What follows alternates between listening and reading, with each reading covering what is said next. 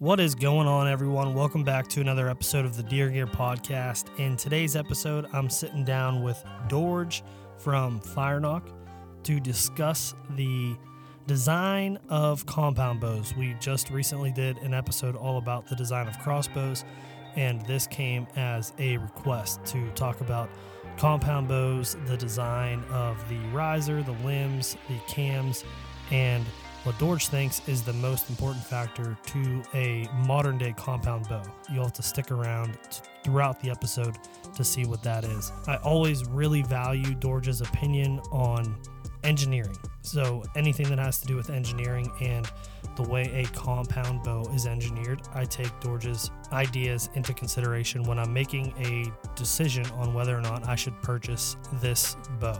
So we talk all about that. If you guys have any specific questions that you want to hear his takes on, please make sure you're letting me know and I will get that covered. I hope everyone out there is enjoying themselves for gun season. This is going to be the first Ohio gun season weekend. I'm sure there's going to be a ton of big deer falling with this cold front pushing through. So good luck to you guys if you're still out there holding tags. I still have an Ohio tag and a Pennsylvania tag to fill, so I'm going to be hitting it hard here throughout the rest of the season. With that being said, guys, good luck to you, and let's get into the podcast.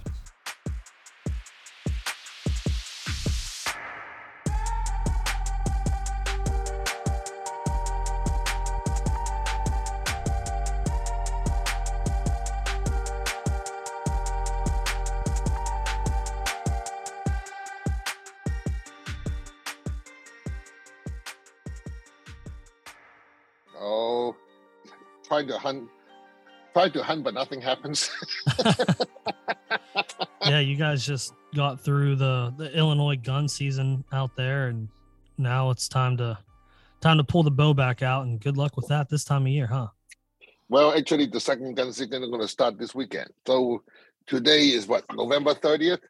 We're going to start gun season this Thursday, Friday, Saturday, Sunday, or Wednesday, Friday, Saturday, Sunday. So it's going to be a little bit on the rough side hunting. Do you gun hunt? Nope, I don't even own a gun. I used to own a muzzle loader.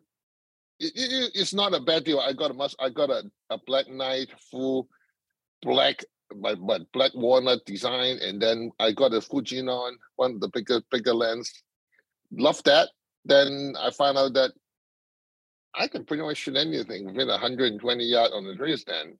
And after the first muzzle loader season, I think I haven't shot it yet. Well, so you're mostly an archery guy, so that's good for the conversation we're going to have today. So this was a requested topic. We did a podcast. We did 2 podcasts on crossbows and the design of them. And some folks want to hear about the design of compound bows and what your thoughts are there. So today we're going to focus on compound bow design. That sound good to you? That sounds perfect. So let's start with let's go like through the history, like just like we did with crossbows, and talk about like the first compound bow designs and where we are now compared to there. Sure. I mean, I remember. This is what I remember. The first compound bow design are pretty much your magnesium alloy casting. That's how they first made. I mean, the old Browning, the Oneida, they are all basically your magnesium aluminum stain alloy casting, because that is a really low temperature casting and people work with it. You notice that they are reasonably bulky on the width because they are trying to control the torsion of the bow limbs. And then of course, everybody use reasonably thin limbs. Angle of the limb is pretty high. Axle is pretty high. Most of them are twin cam based system. I mean, the original, of course, is round wheels. Of course, I do have to give a lot of credit to the people from back then from the Bear. They make the first really good compound bow, the Delta V, and one of the more radical design like the Oneida. I think the Oneida is a really good design. The design on the geometry, they sucked on execution. Way too many screws, way too many pulleys, and they did the absolute worst thing they could have. On the original design, even till now, they still try to put their control cable through the handle. Too much friction. So if you like that design, the only bow I will buy from them and from this whole process is the Pro Eagle. It was designed correctly based on that design. Except back then, when every bow is $400, that bow is $1,500. So imagine, just like telling you today, if you buy a ordinary Matthew is $1,500, this bow costs $4,500. Yeah, also buy a crossbow. Right. Oh, not really. I mean, crossbow is about $4,000 now if you do it fully correctly. And then as bow goes on, I mean, some people move to forged aluminum for a very short while, which I think is a great design. By the way, a few of the forged aluminum bow are really, really good. I mean, one of the best one I still believe is the Yamahas, and most people don't even know they make bows. I remember the days when Matthew was $400, a Yamaha is about $700. So you're talking a guy go way back and looking at stuff. But I always think the Yamaha is so stable. Well, at the end of the day, the reason it's stable because the riser was machined. And then the times go on, and finally we got the first company which shoot by Mile-Carrier, and that was a machined riser. And I was really impressed with it because first time we ever got a limb pocket and riser control that is truly straight and up to performance. That was the Indian XI. It was also a twin cam bow. Actually, that was the bow I killed with my second year and onwards. And the first time I feel like I have everything right. Because I was hunting with an Oneida X80 in the Air Force for so many years. Because I always believe in engineering. I think they take the time to do it. Except I just refuse to believe somebody would be that. I used the word stupid. Put the cable in the handle. Because I figured that if they done it, they must be right. So I keep on adding grease and wax inside the handle to smooth the cable. But then after everything's said and done, it's stupid. Too much friction. Friction angles. I mean, it's like imagine you're trying to, on a strict pipe, you go ahead and put at least 3 angles in it. And I say, how come I got the water flow is not great? Yeah. Yeah, then of course the cam designs get interesting. I mean, because the original round cam, and then of course, this is where I'll go back to the same time we look at the Eastern arrow chart. You can see that on the same chart, in the same way, just for different cam, they add different speed to the cam, to the final bow speed. This is where I want to point out. Remember, we did that back in the 1980s. If they change the shape of the cam, they go ahead and add speed. What did that mean? Think about it. Just pick them round cam, and 70 pounds is 70 pounds. But on the cam bow, they go ahead and add 10 feet per second. On a speed cam, some of the super speed cam get up to 25 feet per second. So, sorry. On the round bow, they use the same poundage. On the cam, they go to 5 pounds. On the speed cam, they add 15 pounds. So the 70-pound bow behave like an 85-pound bow. And now we go ahead and our chart do not account for cam let off. Yeah. Come on. Let off is even a bigger deal than speed. Yeah, we found that out for sure. Right. So you really think about it, the moment, just like we bring back to all the old podcasts, which I think we will review that even more, because that is one of the most critical, your let off and your arrow size. Because they find out, because back then we only have the only carbon arrow back in the 1990s is the Beeman. And Beeman being a truly thin arrow, it really showed off. And I remember when I look at the thing, the Beeman carbon flight is 45 to 70 pounds. Huh. I'm just thinking of, I mean, yes, the arrow, what they're looking for is the arrow won't blow up. But that's not shooting. Yeah. That's the reason I have such a hard, I mean, I use some of the, back then I did try to use the Matthew, which the single cam bow is great. Great if it is brand new. But then we're looking at the older days. Now, of course, when Matthew come with a single cam, I remember the Featherlight, all those are in some way is really different because it is the first really, it's a machine visor. That's the first thing. Second, it's a single cam. Because see, in the old days, I hope I didn't got this screwed up. As longer the cable is, the slower the boat gets. Right. Yep. And then the longer the axle to axle, the faster the boat gets. Because your string angle is shallower. And then if the boat gets more forgiving, you get better power. You have a longer brace height there. Correct. Those boats are reasonable. I mean, I remember my Indian XI, the first one. Of course, I go ahead and bought the 3-inch overdraw. Yeah, I did every single mistake and every single thing that people shouldn't do. So I'm not just saying people shouldn't do that because I've done it and the result is not good. Right. So I think I can tell from what the old people said. I tell from experience. Experience of screwing up on every one of them. Now, the reason a lot of people like the twin cam boat because at that time it's reasonably fast.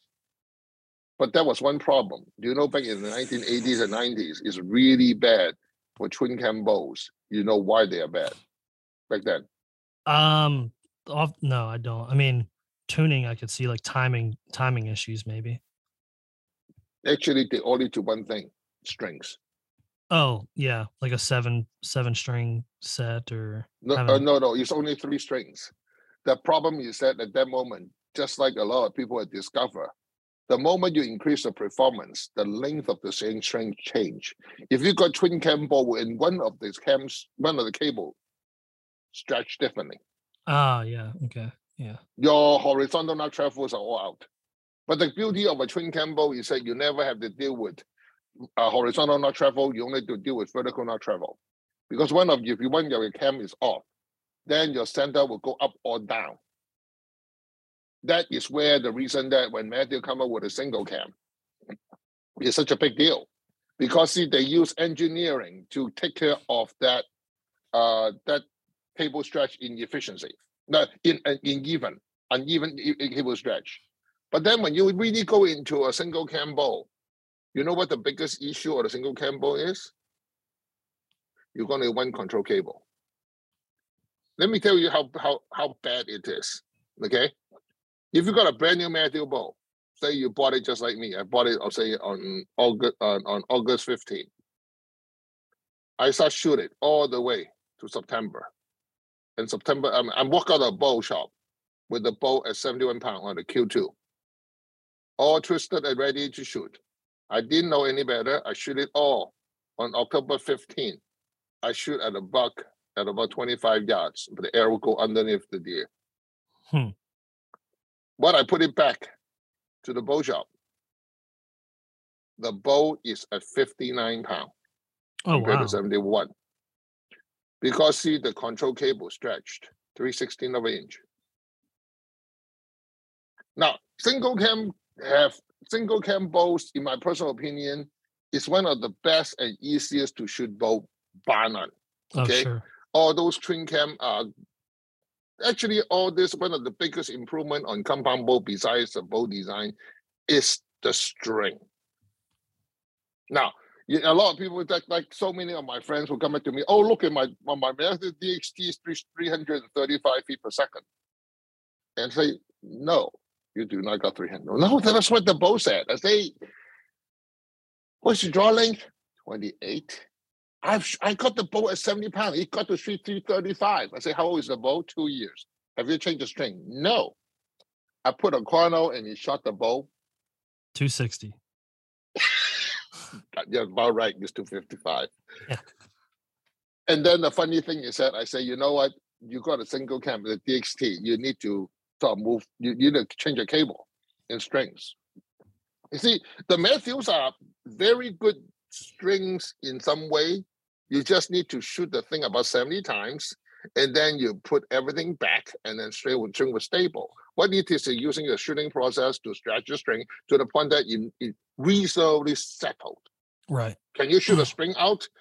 In the days with when you have Dacron, when you have a little bit of these Dyneema stuff, not even Dyneema. We're talking. I mean, I don't think they use polysextron. I'm for sure they use Vectrans. Now, the moment when Dyneema comes out, that's where things change. I mean, I think one of the first bowstring company is Winner's Choice. They really make a big deal because the moment I put it on, I find out how stable the thing is. I mean, I think some of you who are old enough to remember when you put a pip sight, without the rubber band, you're never going to see anything. Right. Because you need that rubber band to pull the string straight and with the pip sight. But now, of course, I mean, when you talk about all the bows, I really think that the number one thing that have really changed and make compound bow the best is the string.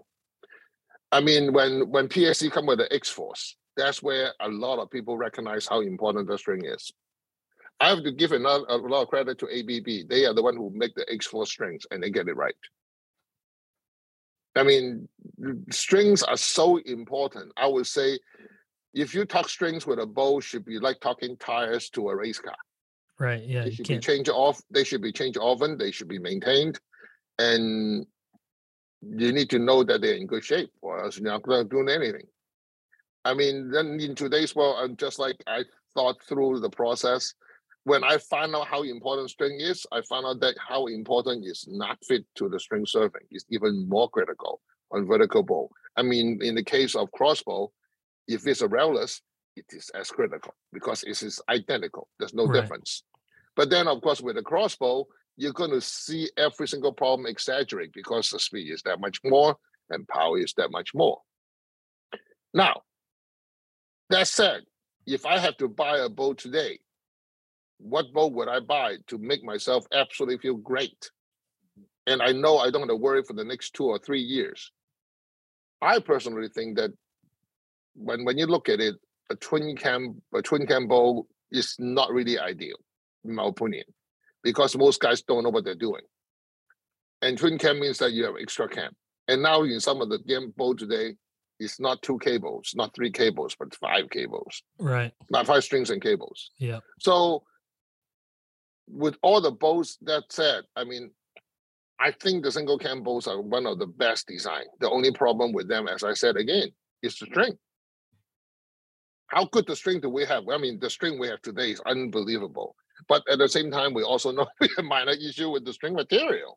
Yeah. I think with the next 2 or 3 years, people will recognize when they really, really, really start digging into it and try to find performance, they're going to look at the string material again. So in the construction. Why do you think bow manufacturers, Matthew specifically, went away from the solo cam? Is it speed? Yes, solo cam will never get the speed. They can push the speed, but then they need size-specific cams. I mean, just like if you look at speed, if you really want speed, PSC did a lot of work. I mean, look at the PSC full throttle was one of the best cam design, but don't try to shoot at 70 pounds. You're going to hate yourself. Yeah, shoot at 60. Just aggressive. Yeah. It's too aggressive. So you lower the poundage, you get the aggressiveness without putting the power, without you physically put the labor behind it, which will hurt your shoulder. So you can see that. And as the size of the riser, I mean, right now everybody use so-called machine riser. A full machine riser, you can't afford it. I mean, there's a few of the truly full machine riser. I mean, the Matthew Safari is a true from top to bottom machine riser. Machine riser means full CNC riser means that you got a piece of billet, aluminum, and you machine it out to form this. Now, when you talk about, let me finish the cam side and then we'll go to other area. We'll talk about string first. So technically, the moment you get the string stability, now we're talking your mechanical advantage on cam and riser design. Because at the end of the day, it's like, I go back to racing on cars again. You got good tires, right? Then you got good suspension. Because without that, you can't turn corners. And finally, you're going to need good frame. Because without that, it just bends. Now, I would say your cam is like your engine and transmission. The moment it's not well tuned, it doesn't work. It's not if it's heavy, it doesn't work. Your limbs, now this is part that is really interesting.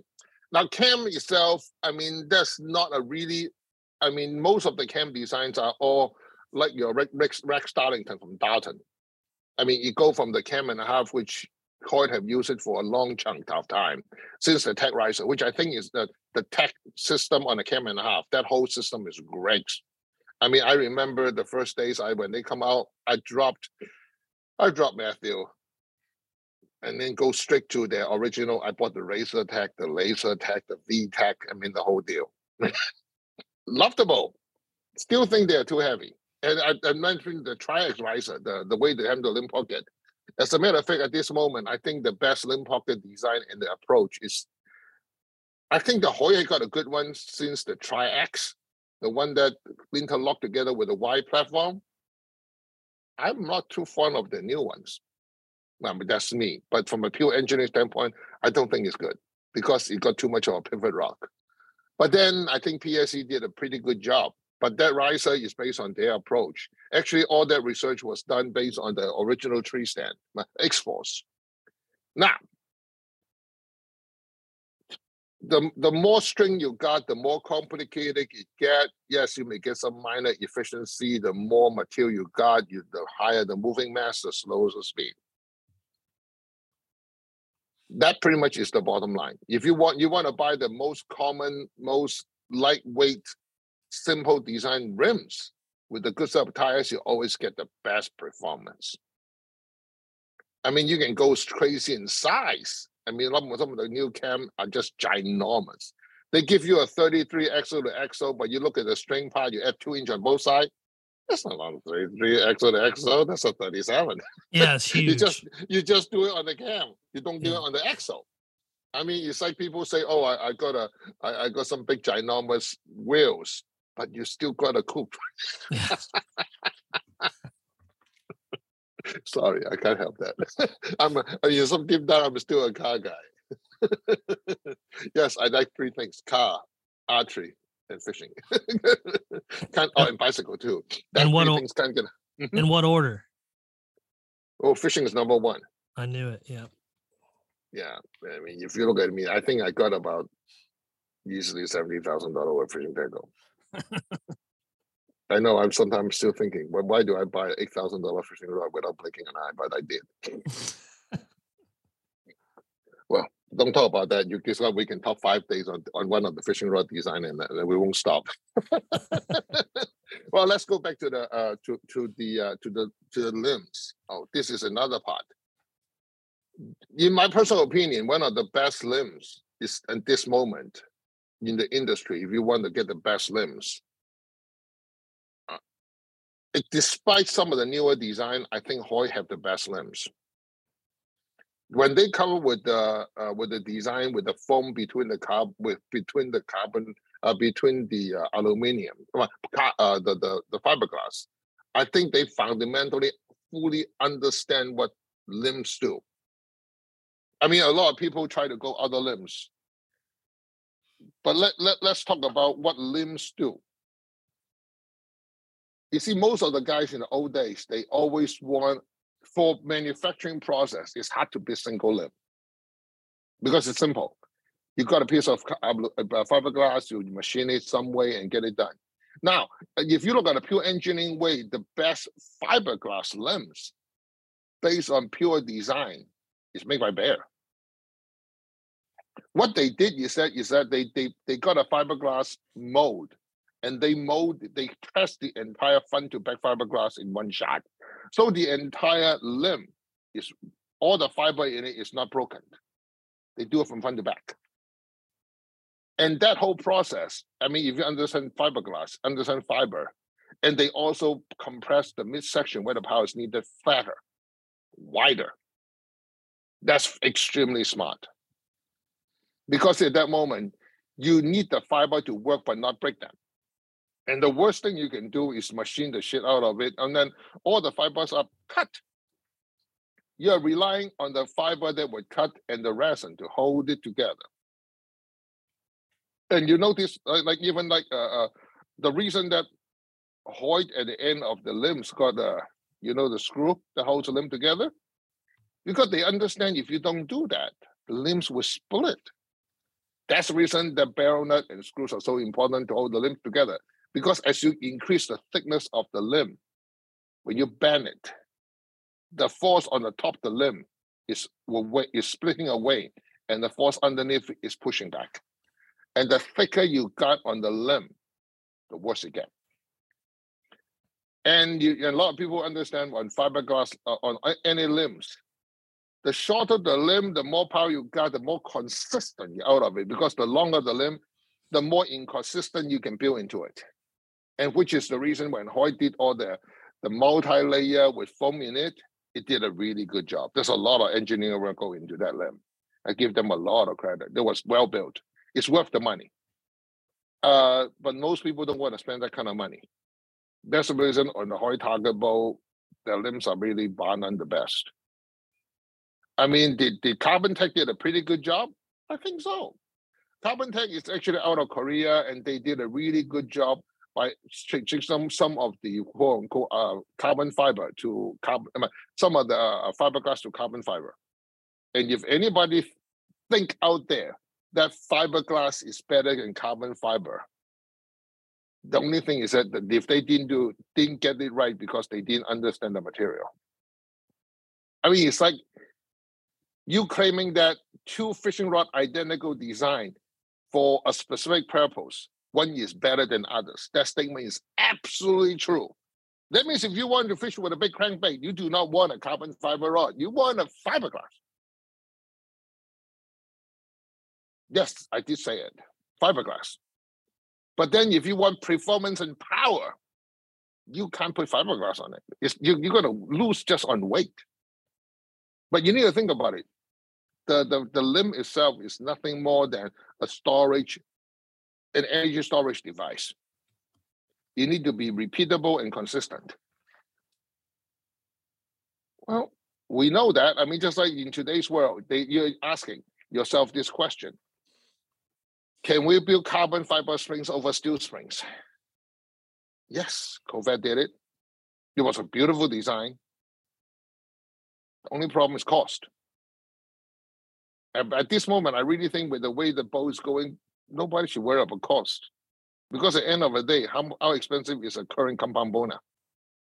Fully decked out. Walk out with a brand new, say, 2023 Phase 4 with everything on it. $2,500. Without arrows, without a sight. Think about it. The rest itself is what, $200-300, if not more, and the sight is $500-600. We're talking. I mean, I remember the days of a shrew or a sword. Target sight is barely $6. Now, pretty much a basic hunting sight is same price.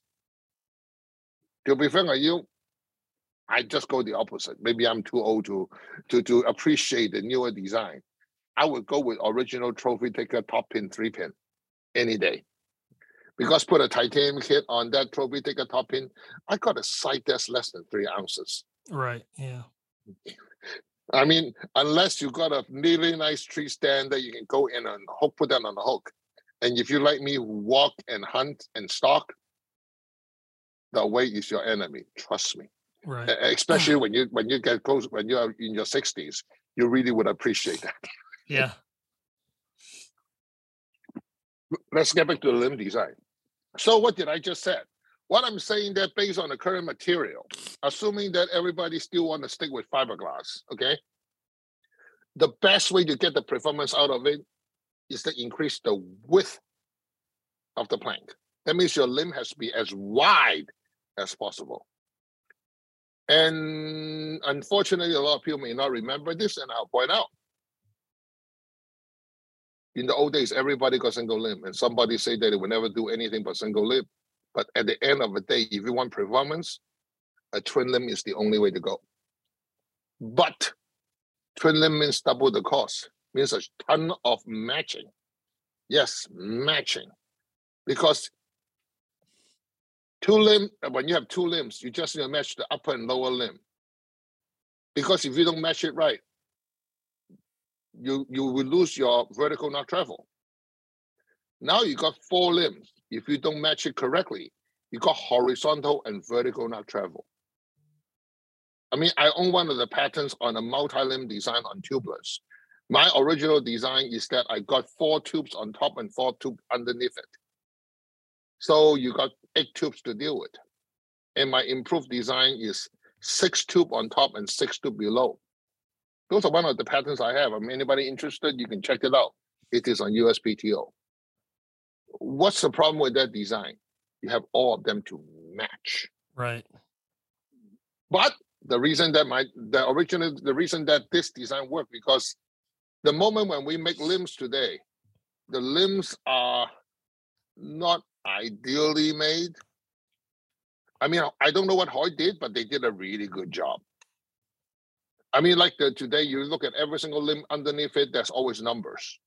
Those are based on I mean, just like anybody with good fishing rod know, when you want to match a set of rods and try to put back originally, you need to do the entire force curve match, not final match. Unfortunately, like most company out there, like Matthew, Darton, Expedition, and so on, they are all for final force match. That means when you put that force in, you put the bow down at this moment. Okay, this is this limb will give you something like a 37.25 pound. Next one, you 37 and 37.6 pound. So that's what they're matching, based on at the distance on the clam, how much force you got, and when you put it down. That's not really ideal, in my opinion. You need to sectional match on force. I think that's what Hoyt did. I don't have confirmation on it. But when you do sectional force curve match, that means the entire bending process of the bow is matched. How do you overcome it? Well, the shorter the limbs, the less you need to match, because the less you have difference. Yeah. The more you bend it, you're using the portion that you normally use. That's where the X-force comes out. The X-force is a pre-stretched, it's a pre-compressed limb. You're using the last section of the bending. So the matching is less and the performance is higher because you're using the more efficient bend of the curve. But then you're also stretching the limb, because unlike the old days, the limbs are never, ever, ever relaxed. Yeah, they're always under tension. Correct. And they are under extreme tension. I mean, one of the extreme of, the design of this, I think, if I remember correctly, the first chunk that comes out of it was Bowtech, and X-Force was the extreme case of it, which now the RX from Hoyt is pretty much follow that. What does that mean? If you don't have the right bow press, don't touch those. Yeah, right.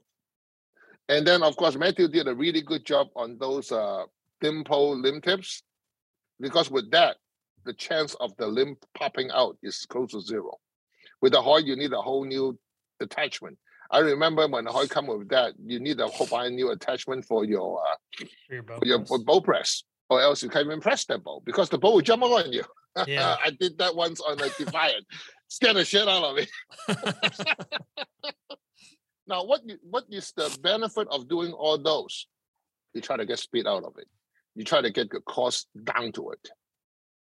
As time goes on, you people find out you really cannot get away with the basic physics principles and how material science works. Now you think about it. For PSC, which is one of the more, they got a few very good engineers there who are true bow engineers, and they've done it for years, and they have seen how it works. Sam is one of the good guys I know. You move at them, they say original, most of the bows are about 2 to 2.5 inch wide. Then they jump to X-Force, that bow become 2.75 inch the axle width length. Then in order to get performance, they move to 3 inches. That's on 2021. In 2022, they move all the way to 3.25 inches.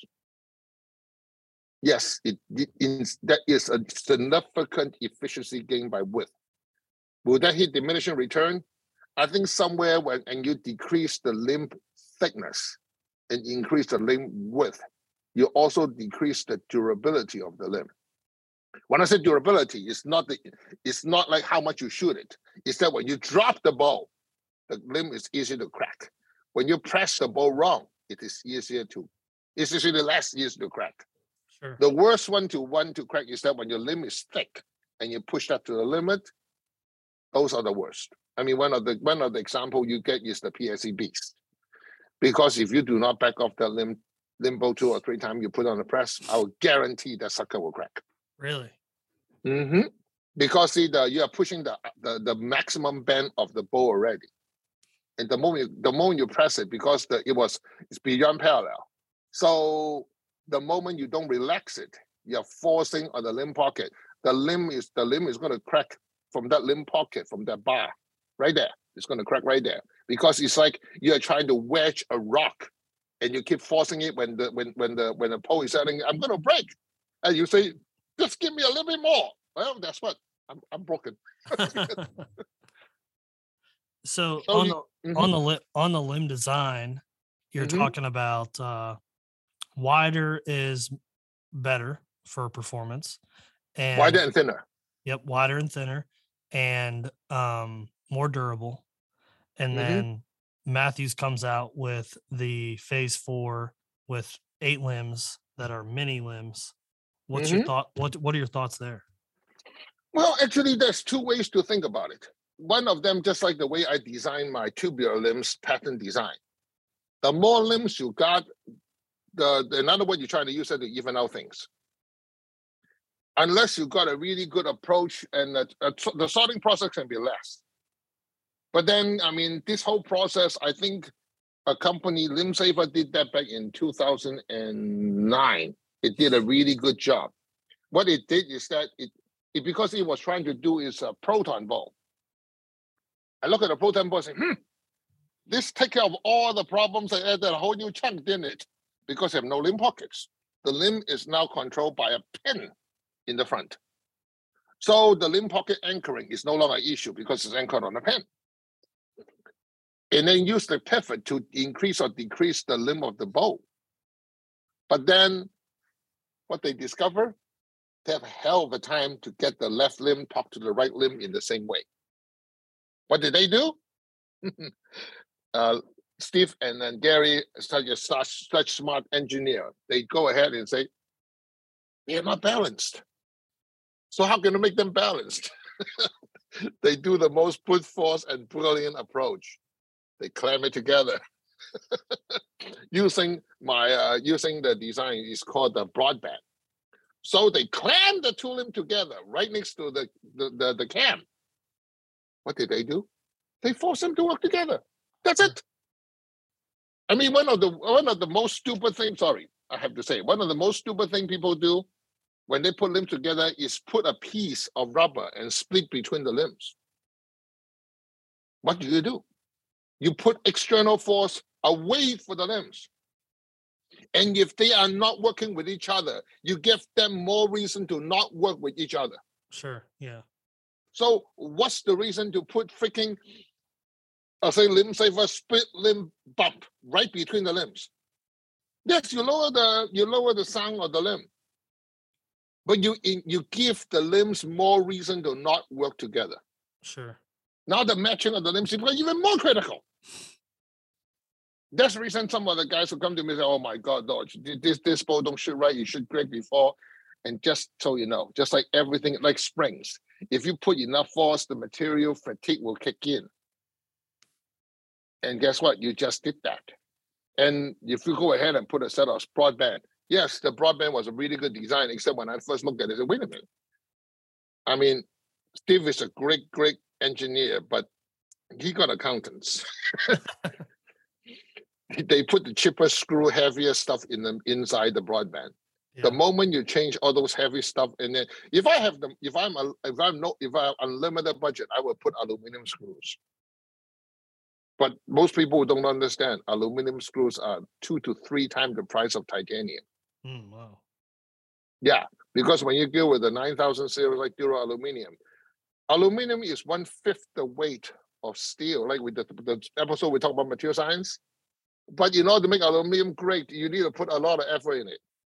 Anybody into bicycles will tell you, titanium is not bad. Aluminum is better, but you can't afford it. That's about it.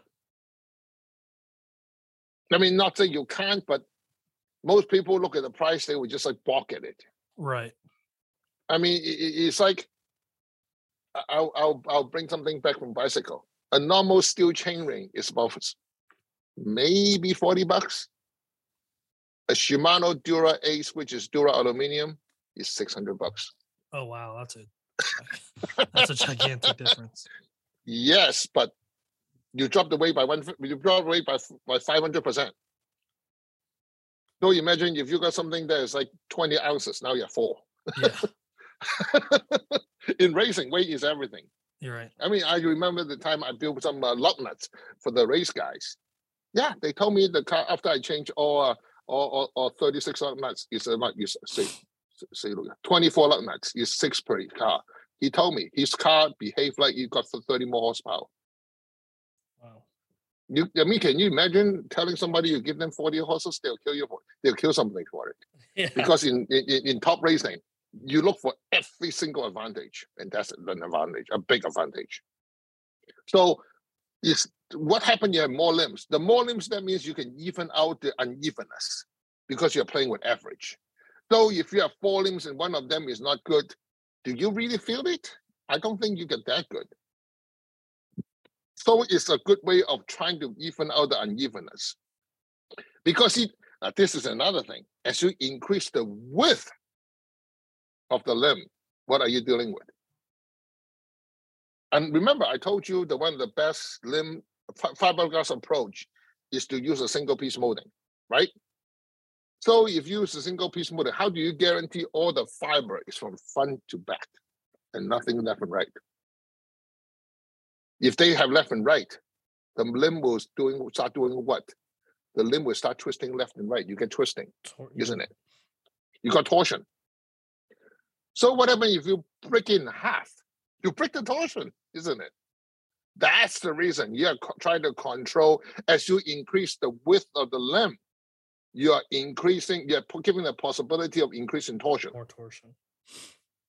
So by splitting in half, what did you just did? It can't talk. Yeah. There's no width. Right. Which come back to my original, my design pattern on using multiple tubes. Because see, as anybody who know making stuff, when you make planks, when you bend the plank has the tendency to do left and right. But the moment you cut the plank in half, the left and right disappeared. Yeah. Well, what do we got? Phase 4. That's interesting. I didn't think of that. Well, I mean, you're not an engineer yet. Yeah. Go to school and get yourself 8 credit hours on structural engineering. This is immediate in front of you because there's no way out of it. Right. I mean, those are all in basic classes, but except most people take the classic exam, they never apply it. That's the reason I would just say the difference between a good engineer and a so-called engineer is the ability to learn what they apply what they learned. And a lot of people can't explain that, which I'm very privileged that I got. I'm one of the few guys who actually learn, retain, and understand. I'm old enough. I don't have to bullshit anybody anymore. So if you don't like what I said, you always can check that out. I mean, if you went to school, you will understand, because you can lie to this stuff. Right. You cannot. So what problems do you foresee with that limb design, with the phase 4? Well, first of all, you got now 4 limbs to anchor. You also got between limb and limb, how you're going to control them. So you can use tongue and groove and so on, and to control each of them. And I still think that of course, you can't use a limb saver broadband on it. You need to design something that will clamp all 4 together. I think if I'm Steve Sim, that would be the first thing I make. Might make a side limb and clamp all 4 limbs together, and you solve 90% of your problems immediately. Sure. Make it thin and tight and just clamp it together. Problem goes away. Especially with the Viton stuff, which is the vibrational dampening. Then Because see, from limb to limb, when you climb them, when you shoot them, the limbs will have internal vibration, just like multiple sets of shocks, because they are. Yeah. So when you tie them together with the top and bottom, the midsection is where the problem is, because we are not vertically, we are sideways. Is where the portion is. What about what about the rubber in between the two limbs that for durability? No, the rubber design is a very known science. As long as they pick the right thing, there should not be an issue.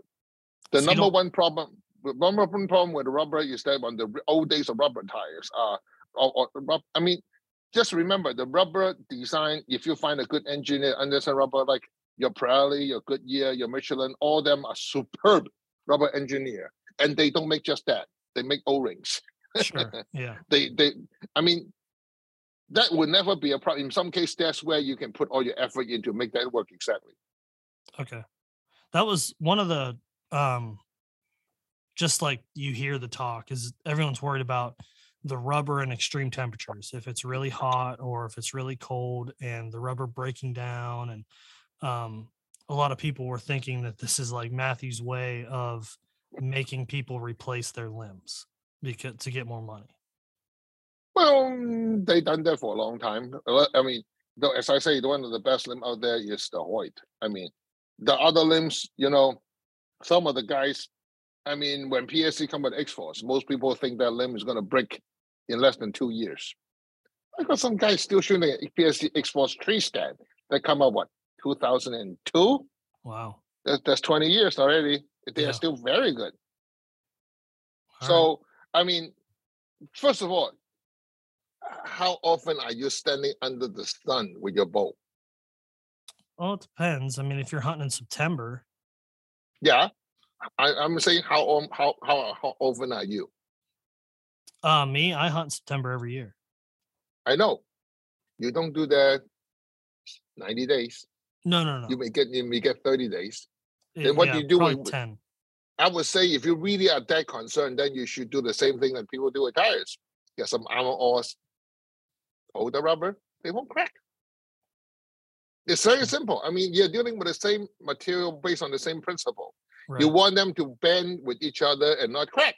So what do you do with plastic? You don't want it to crack when under the sun? Armor. Fair enough. Yeah, just like a lot of people say, oh well, your arrows are squeaking on the arrow on your arrow rest. Go and get yourself some Canuba wax, like the turtle wax ice paste. Wax your arrow, buff it. It will be the most water resistant quiet arrow you ever seen, especially if it's carbon. I mean, a lot of problem is already solved. People just forgot they solved it in other areas. They just Right. going to reuse what they did. Just not applying it in archery. Correct. It's not applying it. I mean, just because it's archery do not make it different. It's the same shit. Sorry. Same. Sorry, I'm old enough. I'm allowed to say things like this. So I want to do another one of these and talk all about riser design, but I don't think we'll have enough time to No, fit I that in can here. finish. That's pretty easy. Okay. I will talk about the riser on the material science side because we can do that in less than 15 minutes. Okay. See, as I say, the original is magnesium riser. It is you had used a lot of width and weight to get it, just like the original your Darton, your Jennings, your Bear, or your Oneidas. Then of course we moved to machine aluminum, and then for as far as machining and also material use and design, I think so far the best machine riser ever, bar none, was made by Expedition, all the way to 2017. That's where they moved to other places. Those machine risers are machine is just beautiful. The engineer know what they're doing. And if you look at the older Matthew bows, they are basically your extruded aluminum machined a little bit. Are they bad? No, they are not. But if you compare on the best material used on the aluminum side, I think Hoyt did a decent job because of the structure design. But for applying science, nothing beats G5. that 7,000 series aluminum, if you notice it, that's a 300% increase. It's 82% string of stainless with 1/5 the weight. They did a really good job. I mean, it's not that. I mean, most people don't want to work with it because in the old days, 7,000 aluminum compared to your 6061, that's about 200 to 300 difference in price. But now they are pretty much identical, which make it. Ask yourself, why would you not use it? Because it's more difficult to work with. Your machine cooling need to be better. Your your machine tip cooling and your speed of CNC control has to be better. That's an absolute. Can you use even higher material? Absolutely. If you got a chance to use the Dura aluminum block and machine it, God, you'll be the best. You'll beat the pants of carbon. But then carbon is not carbon. You know, this is the part that a lot of people don't understand. I mean, just before you put carbon tube on a bicycle and a like Crestel, which make the entire one-piece motor carbon, that's what the approach that PSE used. That's the reason I think the PSE original, like a bridge riser, that I remember that when Alan Racer was testing that, even with the full throttle cam, the 70-pound full draw, the riser movement on the tip of the riser is less than 1,000th of an inch. Wow. Most other bowl, in the case of Hawaii, is close to 4,000 to 5,000. If I remember, that's what he told me. And in case of other bowls, which are very common, they can be up to 20,000. Now, if you look at some of the video that come out from G5, if you load it, the one of the worst riser on structure-wise, on structural strength, is indeed the Matthew. It's basically your cast aluminum. But you know, just because a riser is soft do not mean it's bad. You can engineer it. Just like you can put a plastic step compared to say aluminum step or a steel step. You engineer based on the material. So saying one material is better than the others is absolutely wrong. You're saying one material is engineered based on its design is wrong, is correct. I mean, you notice that that's the reason you notice Matthew increased the width of the riser significantly as time goes on because they recognize how much they cannot, the older design, I mean, especially like the Reason, the last single cam boat they have, the riser was really having a beating on it. They will try to make a long riser, but it doesn't hold. The only way they can make it is to make the riser wider. And as you increase the width of the riser, you increase the weight. So what do? You take the middle section off. Now you become a cage. Sure. And look at it. Matthew did it. Elite did it. Everybody pretty much do it. Is that a good approach, in my personal opinion? From an engineering point of view, it's a solution to a problem. But I think the better approach is, I always believe material science is better approach for engineering because you change the basic fundamental rules. Just like silicon. I mean, the moment when you hit the end of Moore's law, you need to move with different material. You move from silicon and you move to either a carbon or other materials. And I think people got stuck to the current material. Just like we make a big jump from magnesium alloy and move into, say, machine aluminum. I think very shortly people recognize machine aluminum have a limit. Did some company do fantastic? I think PSE did a great job because see when the just like my favorite tool cam bowl is the PSE Decree HD with the titanium kit on it. It's actually lighter and better than the carbon. Because at that moment, the carbon is the first come out. It's not mature.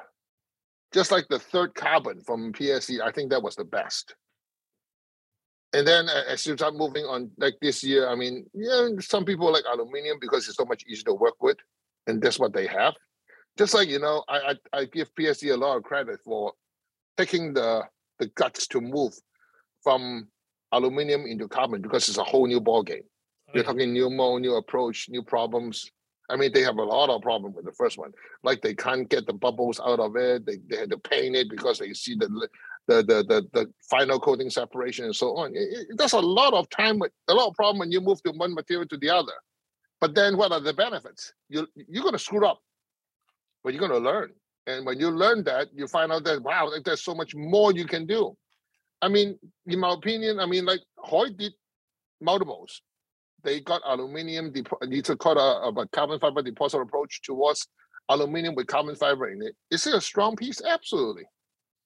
Well, I think that aesthetically is not the greatest. I still think the original Darton have some fantastic approach to it, but they didn't go for it.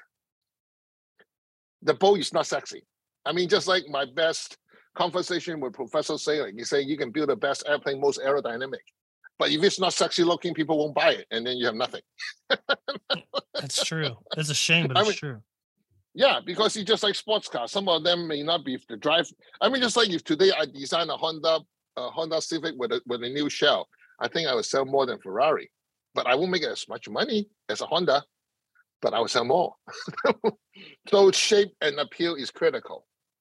And I think Darton did not do a good job on it. So I think, for engineering-wise, I think that pretty much set much the entire bow history in engineering. I know I dabble on a lot of things, but until somebody got specific questions, I can dive into it as deep as you want, but until I know what you want to hear, I can go into an area that will bore you. Yeah, sure. Well, if anyone listening here has any questions specifically on bow designs, maybe you're interested in a specific bow and are curious what Dorge's thoughts on the engineering behind it, fire away. Our emails are always linked in the podcast descriptions. Dorge, go ahead.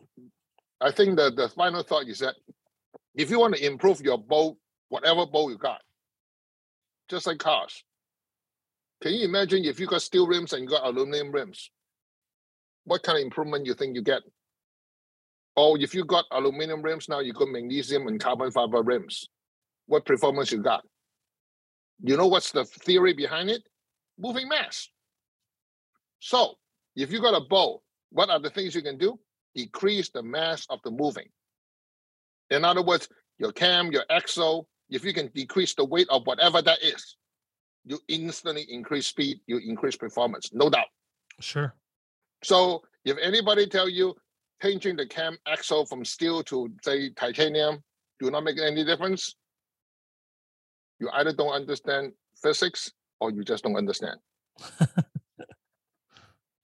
But that's okay. I understand. As I always tell my wife, I understand. That's why we have you. Well, if you got, like I said, if you guys have any questions for us, make sure you are shooting us an email or get a hold of me on Instagram, and I will forward on any questions to the man himself. And until next time, we'll talk to you.